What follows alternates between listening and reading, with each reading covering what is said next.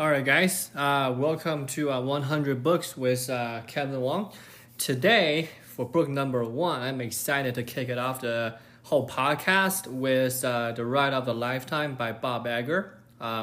He is the current executive for Disney, and I had his books on my reading list for a long time. I haven't really pulled the trigger.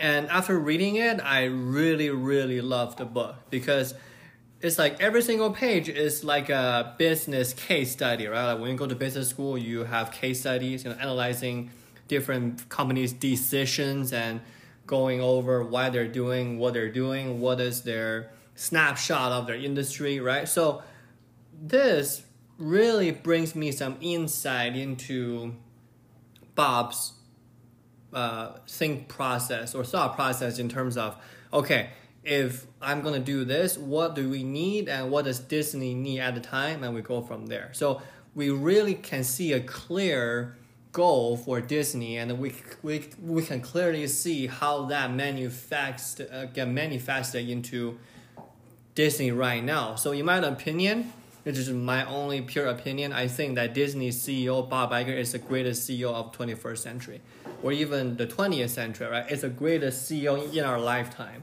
I truly believe that, right? So, first of all, I just want to say that it's crazy that he wakes up at 4:15 a.m. in the morning every single day, regardless of a day in or a day out. I think that's interesting.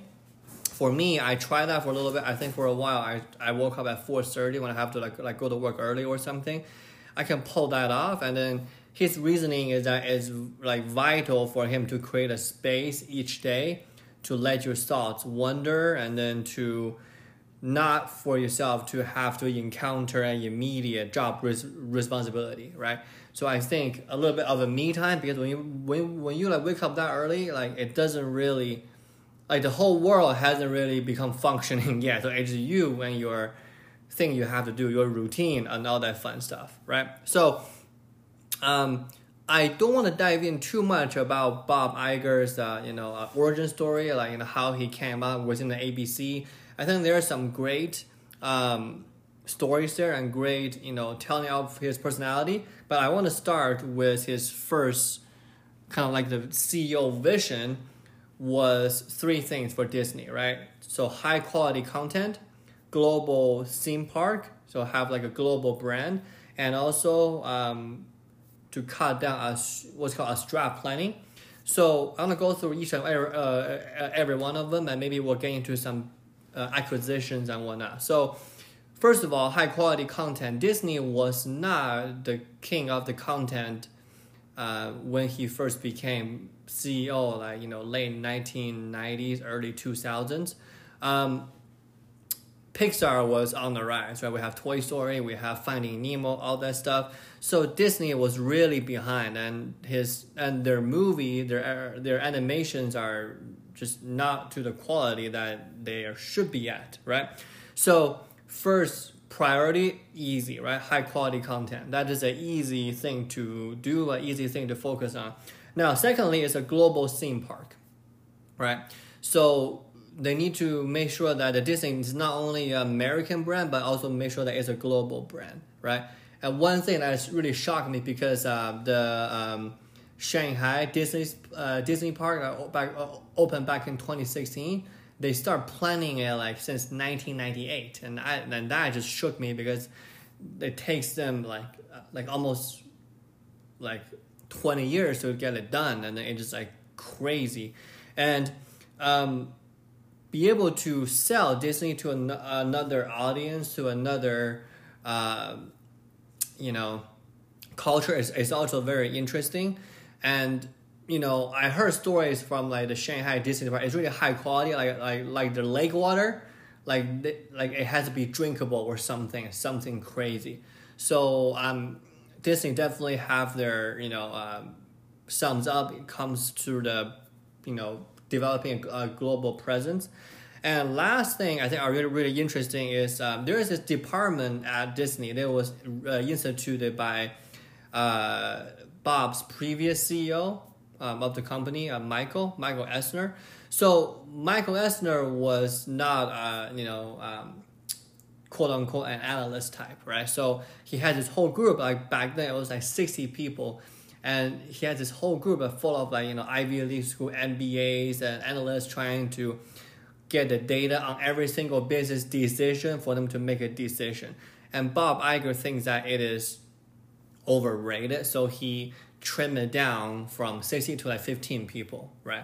So along those three things, I think the part that I want to spend the most time talking about is his acquisitions, right? Relating to high quality content and global theme park. So if you think about it, right, the way that Disney are right now, they own Pixar, they own ESPN, they own ABC, they own Marvel, they own part of Hulu, part of Sky, they own the Fox, right? They had to deal with Rupert Murdoch. So every single person that was a leader of the industry, Bob Iger somehow, did the acquisition, right? So let's start with Jobs, right? Notoriously hard to deal with, right? Not a people person, and just to read the book and just to see his interaction, see what he was thinking when he called Jobs the first time, right? Like, because he thought that Jobs is going to shut his idea down because he will never sell, right? Jobs has like this whole like a bunch of arrogance to them, right? And then with the initial offering, Jobs offer Iger like a deal that is so like preferable to Pixar that no way that Disney is going to do the deal, right? And then it really takes a couple things, right? Bob mentioned it in his memoir, is that be straight up, be honest, and take your shots, right? What's going to happen if they tell me no, right? Like that's just the biggest thing. So they had his relationship with Pixar, and then the biggest thing with Pixar is, John Lasseter and Ed, somebody who was the head of Pixar. One is over storytelling, one is over tech. They have to let them do their own thing. So if Bob, let's say, doesn't come from a media background, let's say he came from a tech background, he will probably not get it, not get the idea that, okay, they don't want me to change their culture, right? And Bob always say I'm buying you for you, not buying you to change you.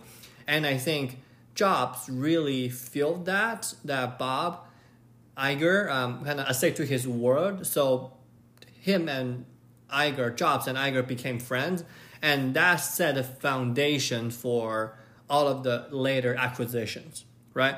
Another example was how Iger bought Marvel.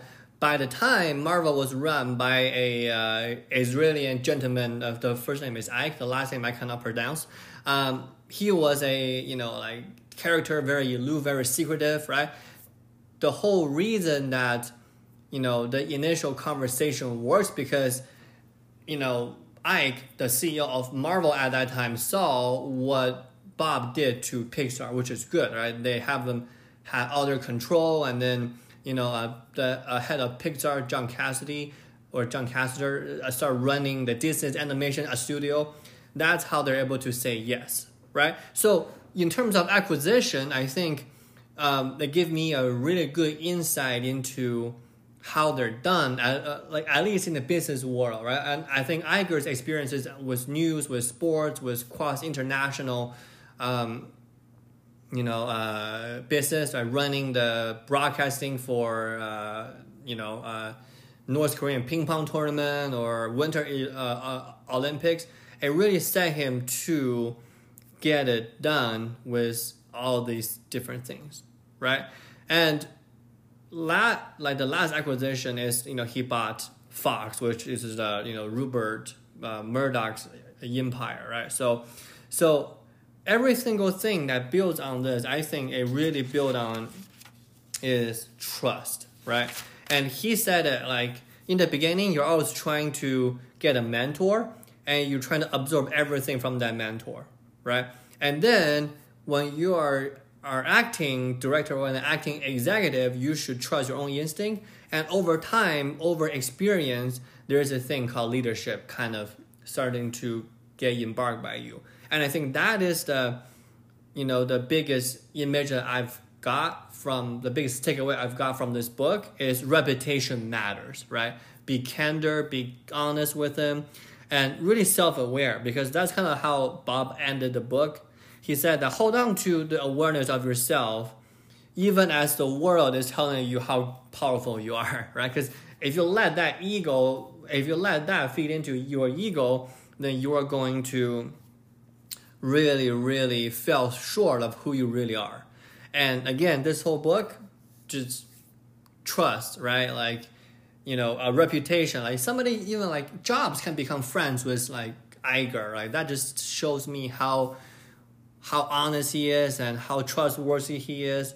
And he can kind of like melt Steve Jobs. Like when Steve Jobs got his last return of his cancer, right? It was right before that they announced a partnership, and then Jobs told him, he was the first person besides Jobs' wife to know that, okay, the cancer had come back, right?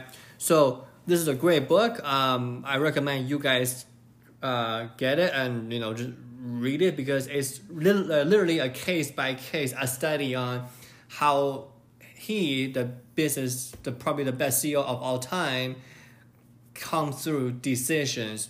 How does he calculate each decision? How does he execute?